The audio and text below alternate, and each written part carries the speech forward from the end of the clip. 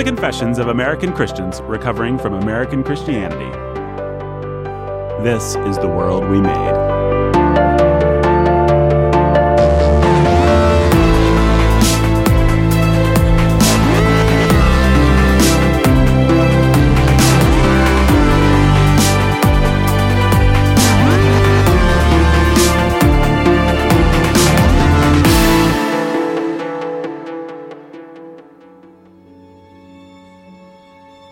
Everybody, this is Nathan Opperson, your humble and obedient host, joined by Pastor Jacob Menzel. This is part 3 of our discussion on fatherhood with Pastor Tim Bailey. Next week, we'll be actually getting into more specifics. Actually, I should stop you right there and say next week we begin getting into a lot of specifics. Yeah, if the first season of World We Made was like 70% big picture, 30% how shall we then live, this season kind of ended up reversing that. Yeah, we'll be talking about discipline, raising teenagers, protecting your family from sexual sin, all kinds of practical stuff. Yeah, but we're not there yet. No, we had some big issues to cover first, including the nature of when to submit to bad fathers. Yeah, but we actually didn't get there right away either. We began with Tim opening up for us the nature of fatherhood in spheres besides just the home.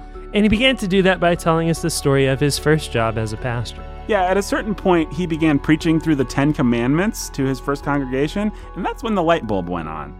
Well, the minute I started the 10 Commandments, I mean, it was mind-boggling. All of a sudden, you felt immediately the fear of God coming into the congregation. And of course, that was preceded by my coming to the fear of God as I prepared. I had learned to love the Puritans, so I decided that I'd heard something about a guy named Thomas Watson. So I decided I would use Thomas Watson's the 10 Commandments as preaching. And thank God that I was a reader. I don't know how I could possibly have used Watson if I had not grown up reading in a home without a television, where we just read voraciously, all of us. Because it gave me the ability of reading an old Puritan who was more meaty than anything I'd ever, well, I suppose he wasn't as meaty as John Owen in The Death of Death and the Death of Christ, which I had done a paper on for Dr. Nicole in seminary.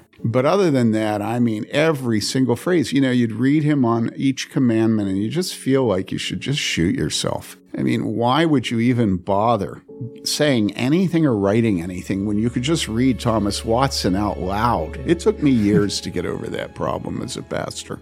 So anyhow, I began to go through and I got to the 5th commandment.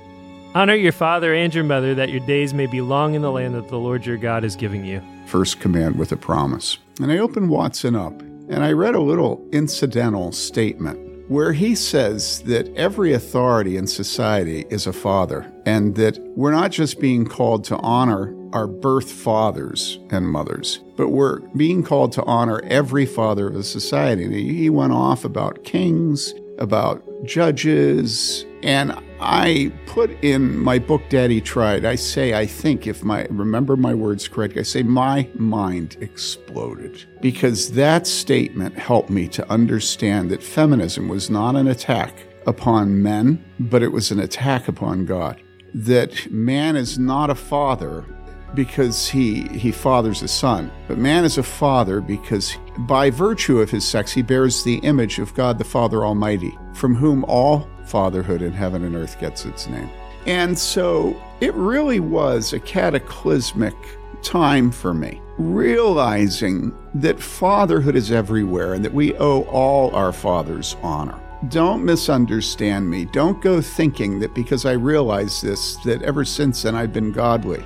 My whole life I've had trouble driving the speed limit. I don't think I'm much better now than I was younger, although I don't get as many tickets. I'm somebody who's actually had to take an online course for the state of Indiana because of my tickets for speeding. I do not appreciate being pulled over by a police officer, and I fully admit that that is in direct contradiction to what I've just said. And I'm not proud of it, but it would be a pathetic life if we only taught and believed the truths we lived. I think we ought to live the truths we teach and believe. I think that that is the nature of leadership, that you never are living beyond the truths that you believe and teach. You're always living short of them. And the difference between that and hypocrisy is not one that's easy to define. And so I read that in Watson, and all of a sudden I realized that the fifth commandment was everywhere. And I also realized that the fifth commandment was there because God is the Father from whom all fatherhood gets its name. And it wasn't what all the liberals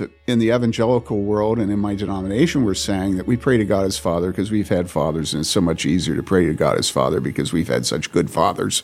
That was a joke. That's not why we pray to God as Father. We pray to God as Father because Jesus said, pray like this, our Father who art in heaven, because that's the Apostles' Creed. I believe in God, the Father Almighty, because our heart cries out within us, Abba, Father, because Jesus cried out to Abba, Father on the cross. That raised an obvious question, and Nathan asked it. That's what I do, baby. So there's two things that you kept saying. You said God's fatherhood is everywhere, and then you said fatherhood is only true or right insofar as it honors and reflects God's fatherhood. How do we live between the tension of those two statements? In other words, a cop is only reflecting God's fatherhood insofar as he's a good cop. The world is full of corrupt ones, but I still need to respect a cop or my boss. By virtue of him being a cop, right. He is a father. Right. Just a bad Well, one. first of all, you watch your language. Even though your brother's a cop, I find it helpful to always refer to them as policemen or law enforcement officers, because I was in high school at the time when everybody, the Chicago guys on trial, and everybody was calling them pigs, right? I wasn't allowed to call police officers cops growing up. Yeah. My dad and my grandfather were both police officers. Yeah, and I despise Donald Trump as a person, but I also despise Barack Obama as a person because of his advocacy of partial birth abortion. I never got over that. And yet I discipline myself always to write of them as President Barack Obama, President Donald Trump. But I think that's the first thing. And now, why do we refer him as President Donald Trump? Well, not because he's honorable. I haven't read anybody making the case that Donald Trump as a man is honorable.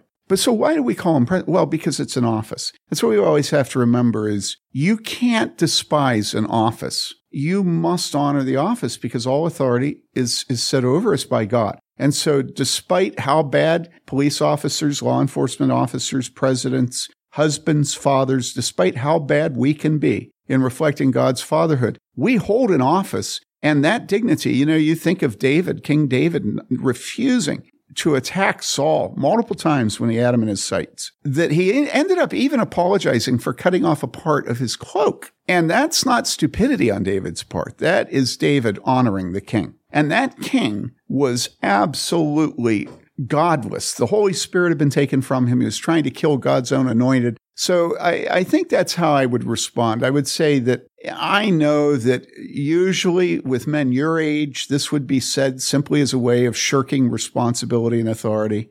I pray that that's not the case with me. But we must teach the people what I so often say, which is Calvin makes the point many times that if God wanted, he could have sent an angel to preach to churches. But he chose not to. He chose to send them fallen men, with feet of clay, so that, and then this is what's fascinating, he says, because it will unify the church by having everybody have to be humble and eat from the hand of one of their inferiors. I think the same thing is true of children and a wife under a husband. It unifies the family to have to be under a man who is their inferior. And I don't say that to shirk responsibility and authority as a pastor, as a preacher, as a father, I hope. But I say it to say there has never been an authority who is anything other than a sinner. Never. The Bible doesn't stop and say, you should be like Sarah, except when Sarah presented herself as Abraham's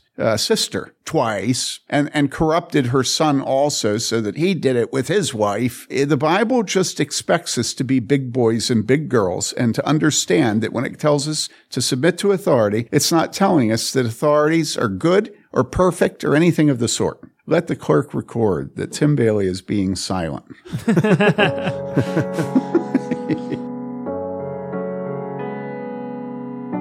And that raised an even more obvious question, and Nathan asked. That's what I do, baby. Oh, let me ask the dumb question that everybody's going to want to ask. Does that mean I should obey authorities when they tell me to sin? Yes, you should obey your authority when he tells you to sin.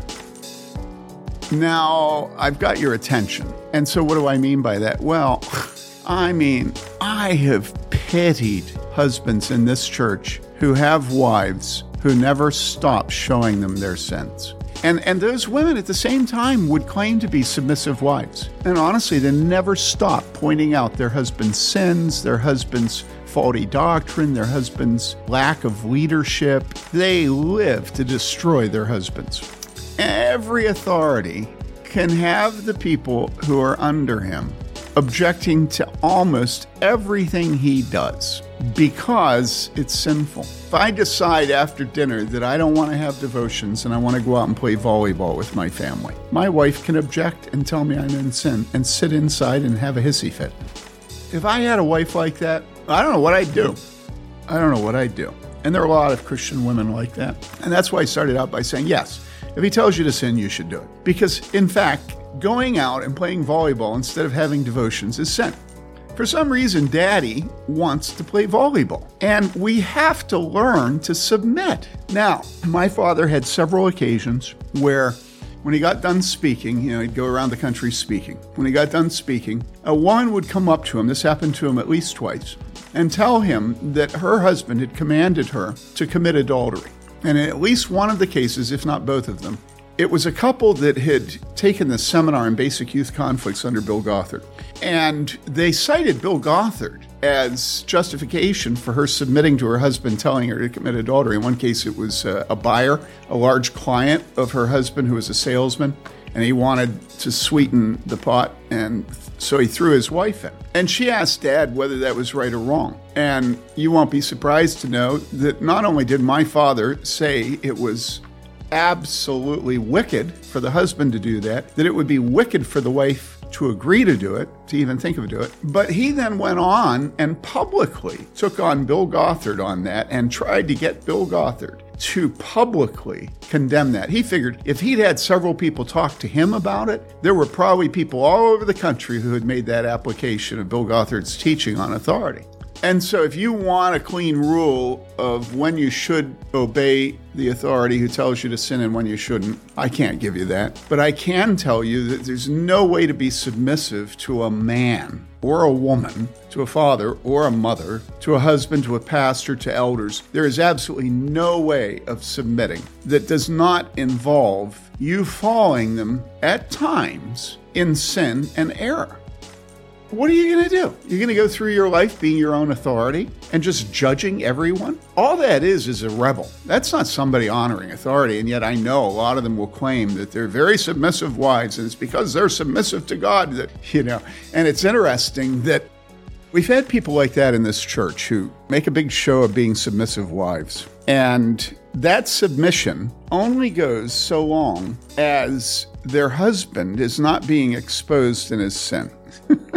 And the minute the elders are dealing with their husband's sin, and most typically it's drunkenness and pornography in the home in full view of the children. And at that point, if the elders say you may not submit to your husband in subjecting your family to this, and we say to her something like, you need to not leave this church. You confront a guy like that, he'll leave the church, right? And he'll yank his wife and his children. And we say, no, do not follow him away from the place that he has been rebuked by the fathers of the church. And all of a sudden, she doesn't submit to the elders. And it's just such a joke. People like this are just rebels. They make a big show out of submitting to their husbands, but they're rebels. What they really do is they control their husbands through their censoriousness, through their judgments, through their bragging, through their flattery of their husbands, through their lying to their female friends. Godly people know when to say no to their husbands. Godly people know. And godly people know that there is a time when the authority of the elders of a church, which is over the authority of a father of a household, that authority needs to be submitted to, even to the detriment of peace and harmony at home with her husband. In our circles today, in conservative church circles, we can't say often enough that a wife and children are to submit to a husband and to a father. But only so far as that husband and father is in submission to God and to Christ's church. And that there will come times in some families where that father will command his family. And the most typical one is he'll command his family to leave their church, including vulnerable children who are very, very bound up with the other kids. It's a good church. They're being nurtured and cared for and taught. And because he's rebuked about drunkenness and pornography, and we're not talking about a dalliance. We're talking about gross sin in front of his family. That mother is foolish to decide that she's going to honor her husband by leaving her church. That's a case where her husband's sin is to be condemned by his wife and she's to resist it.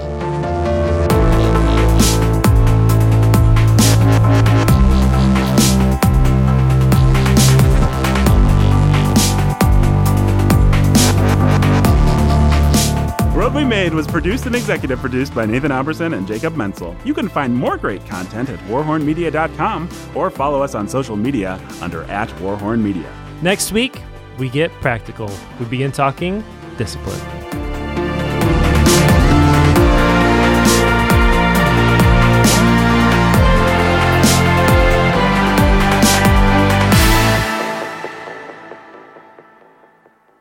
Hey everybody, if you enjoyed today's program, be sure to go to patreon.com/Out of Our Minds, where you can sign up to support Out of Our Minds, which is the home for the writing of Tim Bailey and many others on our very own warhornmedia.com. It's also the home of this very podcast. Also, be sure to listen to me and Jake's other podcast, Sound of Sanity. Each week, Jake, myself, our beloved engineer Ben, and the kooky denizens of Sanityville take you on a kaleidoscopic comedic journey through sex, family, church, culture, and pop culture. There's skits, songs, debates, and some good old-fashioned preaching, all designed to remind you that you, Christian, are the sane one. It's them that are crazy. It's a show that's come a long way from its humble beginnings. I really love it. Check it out. It drops every Tuesday on warhornmedia.com or wherever you get your podcasts.